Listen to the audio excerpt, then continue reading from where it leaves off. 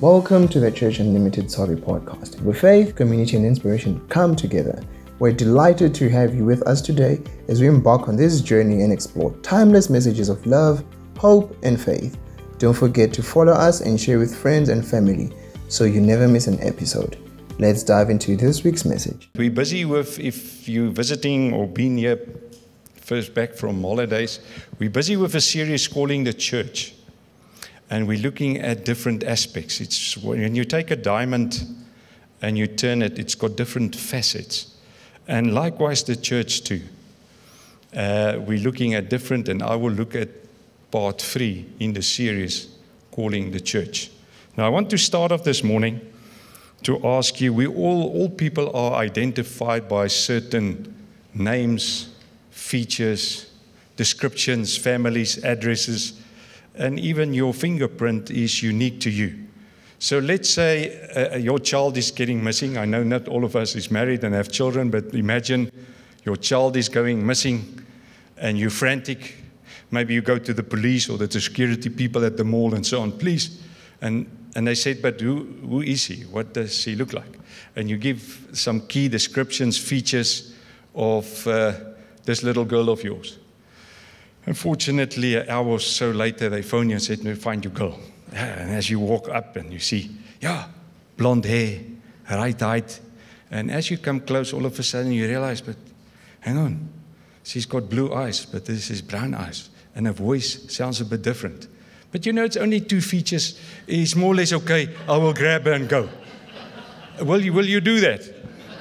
It sounds a bit crazy, but I think certain dads will say, yeah, it's all right, man. I'm finished struggling to find my kid. But to be honest, you will look for your child. Likewise, this is how God feels about His church. The church has got features, descriptive things. And God that's why we do this series. I was lost, but I was found. God is looking for a church that describe it in its beauty and its glory. And it's saddened for me that certain people just blatantly can speak about the church in such vicious and language that I cannot sometimes describe. So it's for me a joy this morning to look at the church and the cross and to see how that comes together.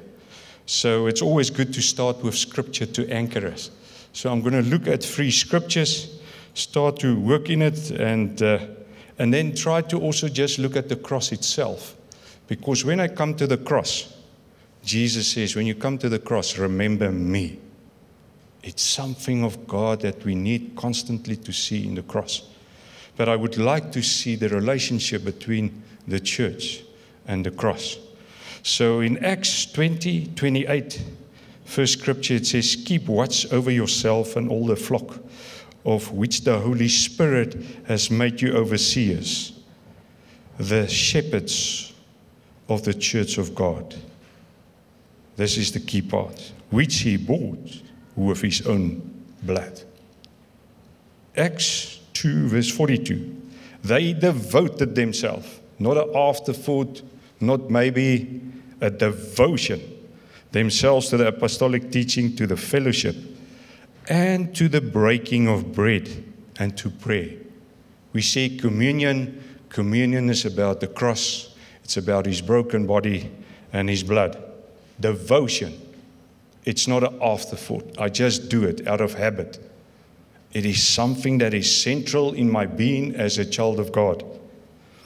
Then lastly, 1 Corinthians 2:2, for I resolved to know nothing while I was with you, except Jesus Christ and Him crucified.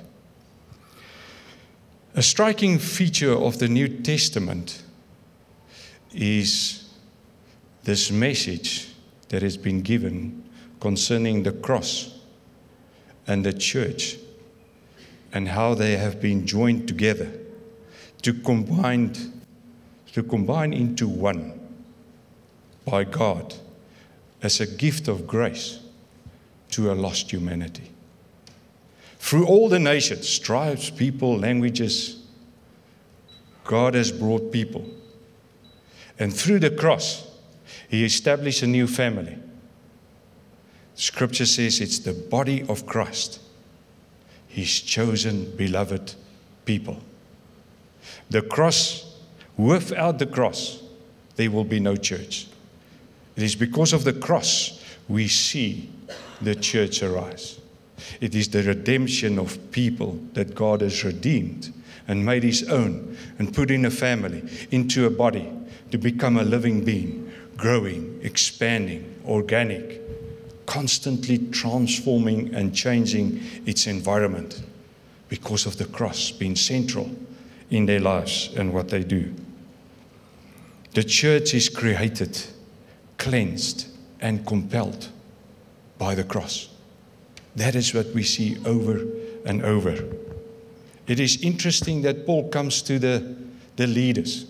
Two words being used, overseers and shepherds. It's the same name for the same people. It's just the work that they do. But he said to them, remember, Jesus bought with His own blood these people. It is not to play with. It is sad to say when he continues the context, he said, men will come like wolves and rip this church apart. But you must remember, this body, Jesus gave His life for. And you must protect it as far as possible with your own lives, because His own life was given. And that mantle has been carried over to you. So it's this weighty thing.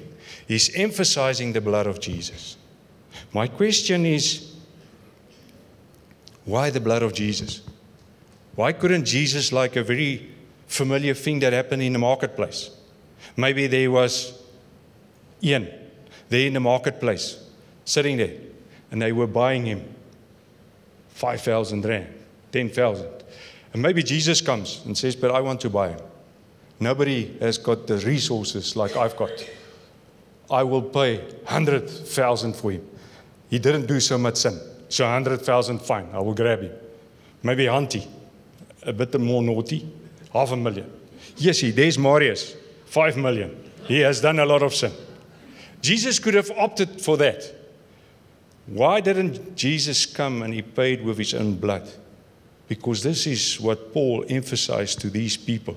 He paid with His own blood. Yes, there could have been other means, but why His blood? Why does He come to these people? You know, it's only the blood that can buy back His family, His children. Money and anything else will buy slaves. But God is not interested in slaves. He wants to buy back that what belongs to Him, His original plan. It's only by His blood that can be achieved. Money can pay the debt, but money can never wash and cleanse a hard heart and a life full of filth. Only the blood can cleanse that. There's in the blood alone is life. And Jesus has said He has come to bring us life and life in abundance. That's why He paid with His own blood. And that is the crux of the matter. It's by His blood that He established an eternal covenant that can never be undone between you and me, to say it's sealed for eternity. That you can have peace in your heart. Can walk around to know eternity is sealed in my heart because Jesus has made an eternal covenant with me with His own blood. I never have to question that. Never have to doubt that. It can be settled in my heart and I can walk around in peace. Hebrews 11 speaks about Jesus' blood, speaks a better word, or speaks of better things. Jesus speaks on my behalf.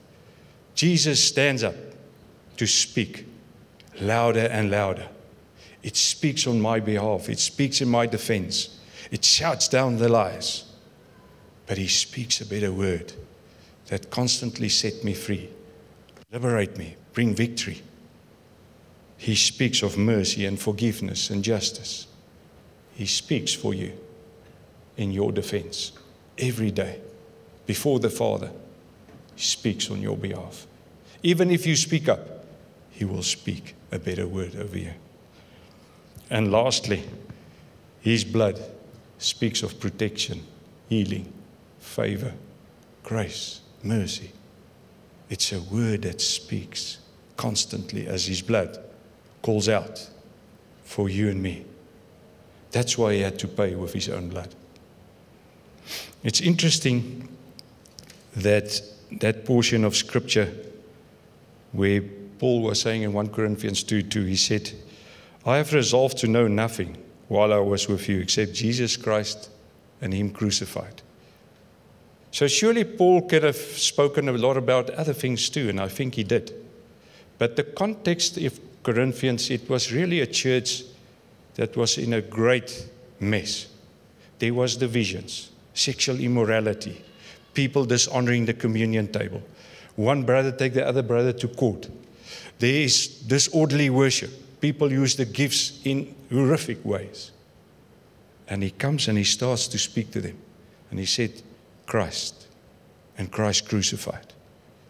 But the pressure was on because some of them said, but we want to hear more lofty wisdom. Bring us teachings that will take us to a new place. Because that's what the Greeks want to know. On the other side, the Jews came and say, we've got a history to show us that when God rocks up and is for us, he shows us with power. The plagues, the Red Sea, the provision, the fire, the cloud, and so on. They said, we want more miracles, signs and wonders. So the pressure was on these guys saying, we want more. These guys say, we want more. And I believe that there was other groups to say, yes, we understand the cross, but surely there must be more. There is more lofty teachings. Let us go there.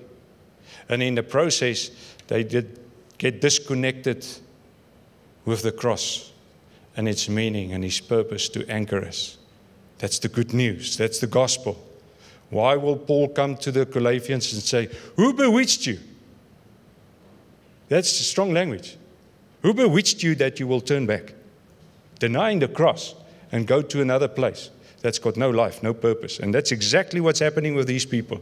Who bewitched you that you think there's more greater and lofty teachings and preachings, but you're denying the cross? You're denying the essence of who we are as God's people. The thing that makes us known and different from all others is a people redeemed. But if this happened with these churches, we are also cannot easily point fingers and says, we will not find ourselves in that space.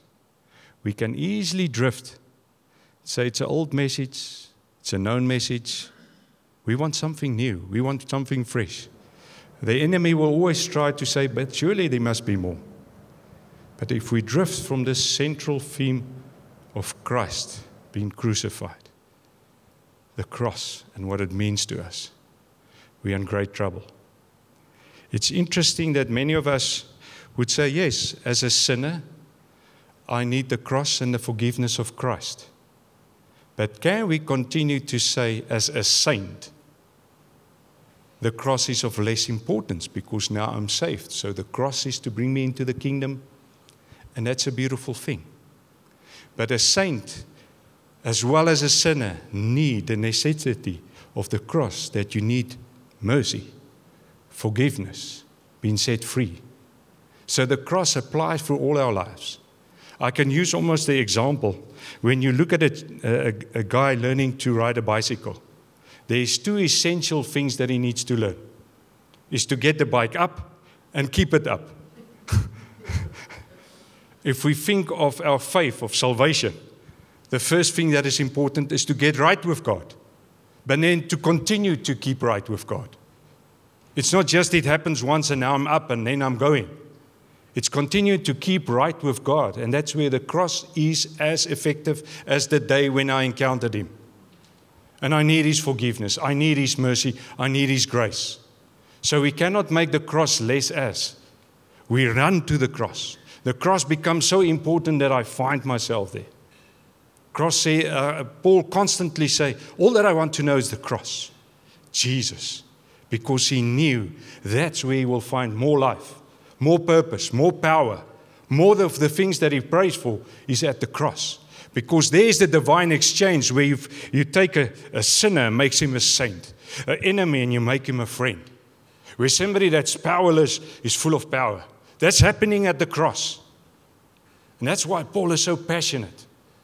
And he gets so frustrated when people just say, the cross is something of an old thing. He said, the cross is such importance for us as God's people.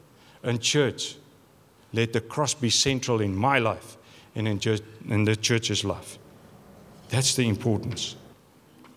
It's interesting that we find these following languages, that it says, we have been saved. You are being saved. And you will be saved. You say, this guy is confused. I mean, when am I saved and when I'm not saved, what's going on? But let me give you that in context.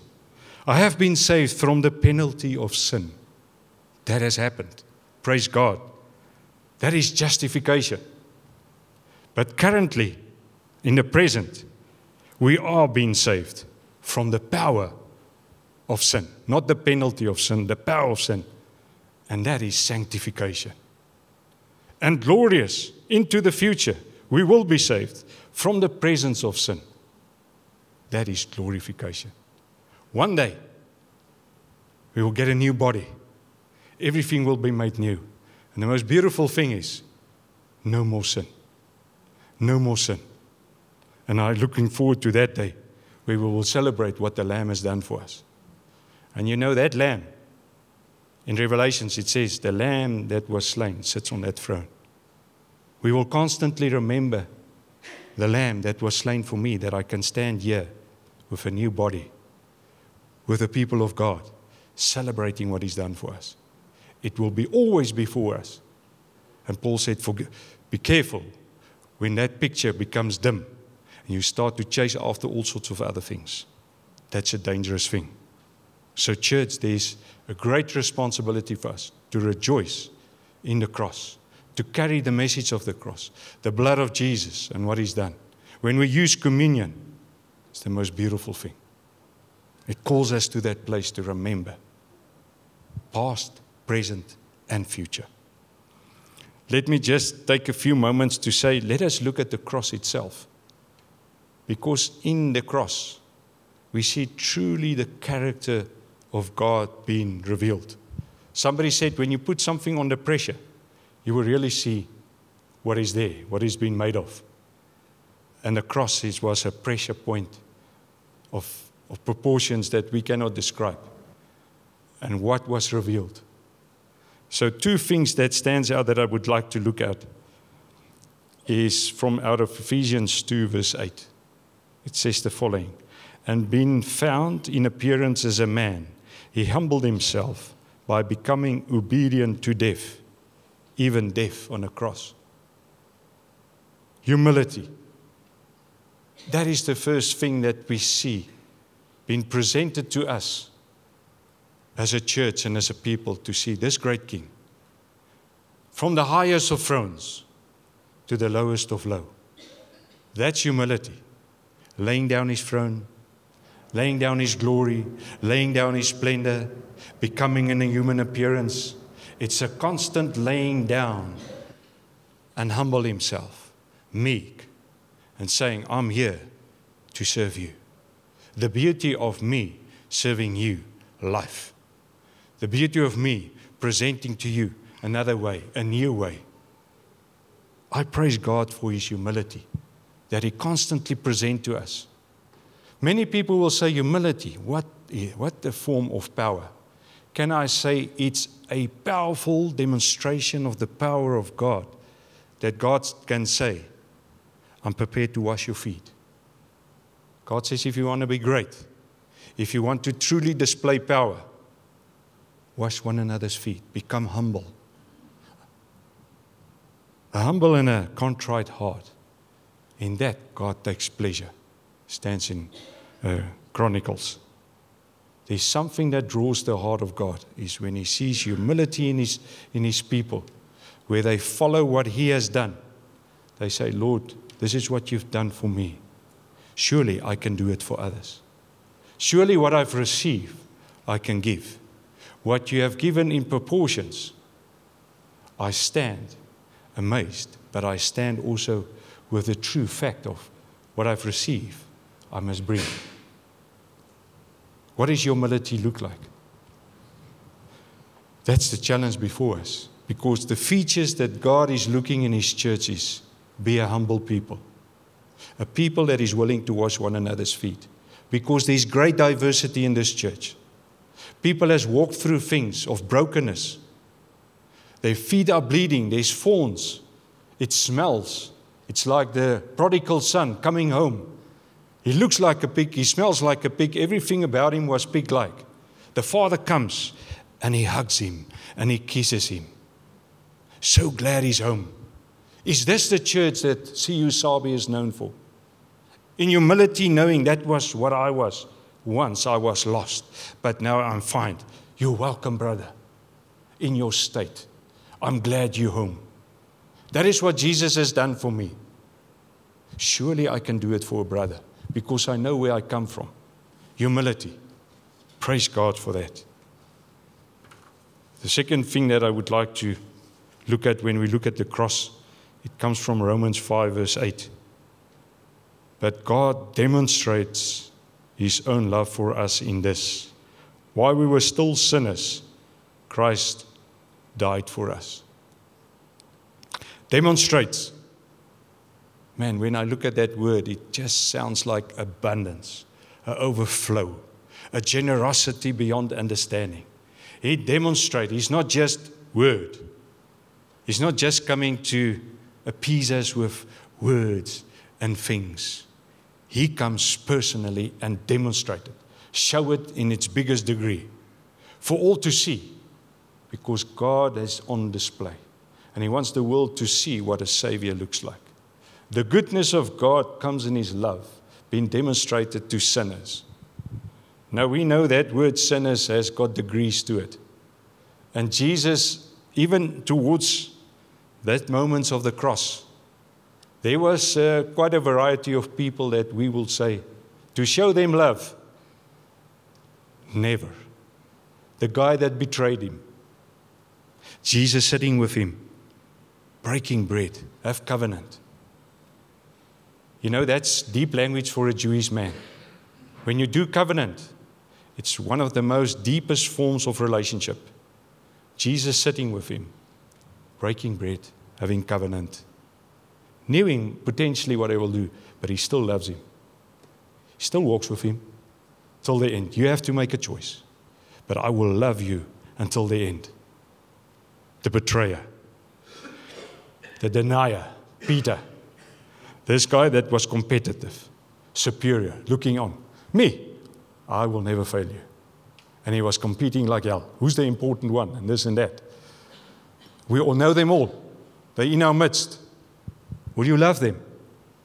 That guy that competes with you, looking down on you, don't give you a chance. That boss. Will you love him? Because that is what I received. Please give it back to them, Morris. I will help you. Because that's what the cross has done. We look at Pilate. Had all the power to set him free. But he was a man pleaser. Compromise. Stepping out of what he was supposed to do. Who's the man pleasers around us to? And we've been affected by that. They please men. And many people are being affected by that. We see the religious council, the hypocrites, the manipulators. We talk about these people, and many times when I look at them, I see myself. Then I realize I need to cross over and over. I deny. I manipulate. We think of the Roman soldiers, forms of agony that they cause people. It's sad for me, but it's a reality because that's who we are. Our Christians can hurt one another. And the degrees that they are willing to go. It's sad for me, but it's happening. But yet God says, love them. Love them. I mean, Auntie and myself, unfortunately, we started this year with 6 or 7 marriages that is in deep, deep trouble. But I was highly being challenged by 2 of the ladies. Just their humility and their love for their husbands, because moments before, especially in the one case, moments before she realized and heard that her husband has been in an affair. And he's in the hospital due to certain circumstances. And she had to clean him and wash his feet. And she said, Lord, I cannot. It's not possible. But yet she said, when I come to the cross, Lord, it's not my will, it's your will. Help me when I come to this cross to realize I've got a will. And I can pass it by, but I want to do your will. An amazing, powerful testimony. She said, as he starts to wash his feet, she felt like Jesus just behind her, just embraced her. It was so profound to look at her face, to look at how she shares that testimony, that I was blown over. We looked at one another afterwards and said, geez, I don't know if we could have done it, but it's just people coming to the cross and to say, Lord, my will I lay down. When I take up your will, you enable me to be humble, full of your love, fulfilling what you've called me for, beyond my understanding. But you call me to that place. That is the love of God, displayed for the worst of sinners, for me, for you, constantly. I want to close with 1 John 4:11-12. He says, dear friends, since God so loved us, we also ought to love one another. No one has ever seen God. But if we love one another, God lives in us, and his love is made complete in us. The cross fills Christian with greater love for God and for each other. 1 John 3:16 says the following, we know love by this, that he has laid down his life for us, and we ought to lay down our lives for one another. The moment I come to that cross, I lay it down. I empty myself so that he can fill me. The moment I don't empty myself, I'm full of myself, but empty of him. It's easy to say, Lord, fill me with your spirit. Come to the cross. Lay it down so I can give you all that you need. But we come sometimes in pride and arrogance and say we don't want to. That lady said, I cannot, Lord, but I come to the cross. I lay it down. I empty myself. Thank you. I can fill you. I can fill you. I can fill you. He wants to fill us. That I'm for sure. But it comes at a cross point in my life to say, I come to the cross and I give it. The cross fixes a Christian, a hatred and disdain for sin. When I consider what he's done for me on the cross, I see sin in its truest sense, and I can never find merits for it. It's a radical thing that I need to work out and get out of my own life, because his own blood in his own life. Lastly, the cross compels Christians to give themselves completely to Christ's mission. Paul says, that by the grace of God I am what I am, and his grace towards me did not prove in vain. But I labored even more than all of them. Yet not I, but the grace of God with me. So this morning, I just want to put before you again the cross and all that it represents. I just took a snippet, but I want you to go back and see what Scripture is calling us as a church. This series is not just something as a tick box. It's something that God is calling us to say, this is my picture. This is my dream for CU Sabi. I want you to rise to that potential. We really want to impact this town, this province, this nations, and the nations. I want to hold before you this picture because you can become that. And this is what I trust and believe what is happening in your own heart. Just lifting the cross of Jesus before you, and you come to him. I just want to create a moment. I was thinking of that song of Chris Tomlinson that says, at the cross, I surrender it all. And I stand in awe of you. I stand in awe of you. I just want to ask you this morning, what do you need to surrender? What do you hold on? What do you need to surrender? I cannot decide that for you. I'm not going to manipulate. But if there's things in your life that you know, Lord, I need to come and surrender. Lay it down, give it to you. Because I need you. I need you more than ever before. Just want to create a moment, and then I pray for us. But come to the cross. Whatever you want to surrender, it's up to you.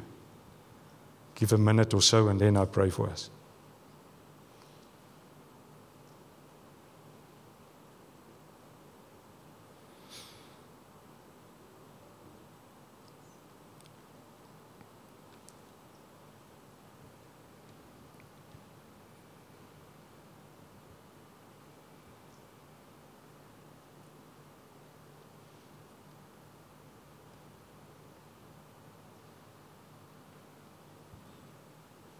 Yeah, Lord Jesus, thank you. Thank you for your heart for us this morning. Thank you for displaying and reminding us afresh of what you have done to the extent that you have reached to come to each one of us. We were lost, broken, in deep despair. We are on death row. But as your word says, you've called us out of darkness into your marvelous light, into your marvelous presence. Lord, thank you that we can stand this morning as your people in your presence, blood washed, people of God. May we see afresh what you've done for us, Lord. May it deeply touch us.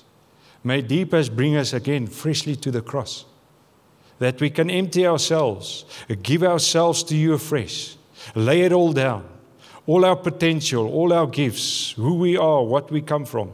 We lay it down because you are worthy of it all. You are worthy of it all. You are worthy of it all. And we come to you afresh and say, here we are, Lord, in the beginning of the year. See you, Sabi. Here it is in your hands, Lord. We lay it at your feet. We lay it at the cross. And as we lay it, Lord, thank you for the promise that you will fill. You will fill us with your love, fill us with your peace, fill us with your spirit, fill us with every good thing that we need to complete your mandate and your call and your purposes for us as individuals, but also for us as a church, Lord. Thank you, Father. Thank you, Lord. Amen. Thank you for joining us today. Don't forget to follow our podcast on Spotify or Apple Podcasts to ensure you never miss an episode. Your support means the world to us. And if you enjoyed today's message, please consider sharing it with your friends and family.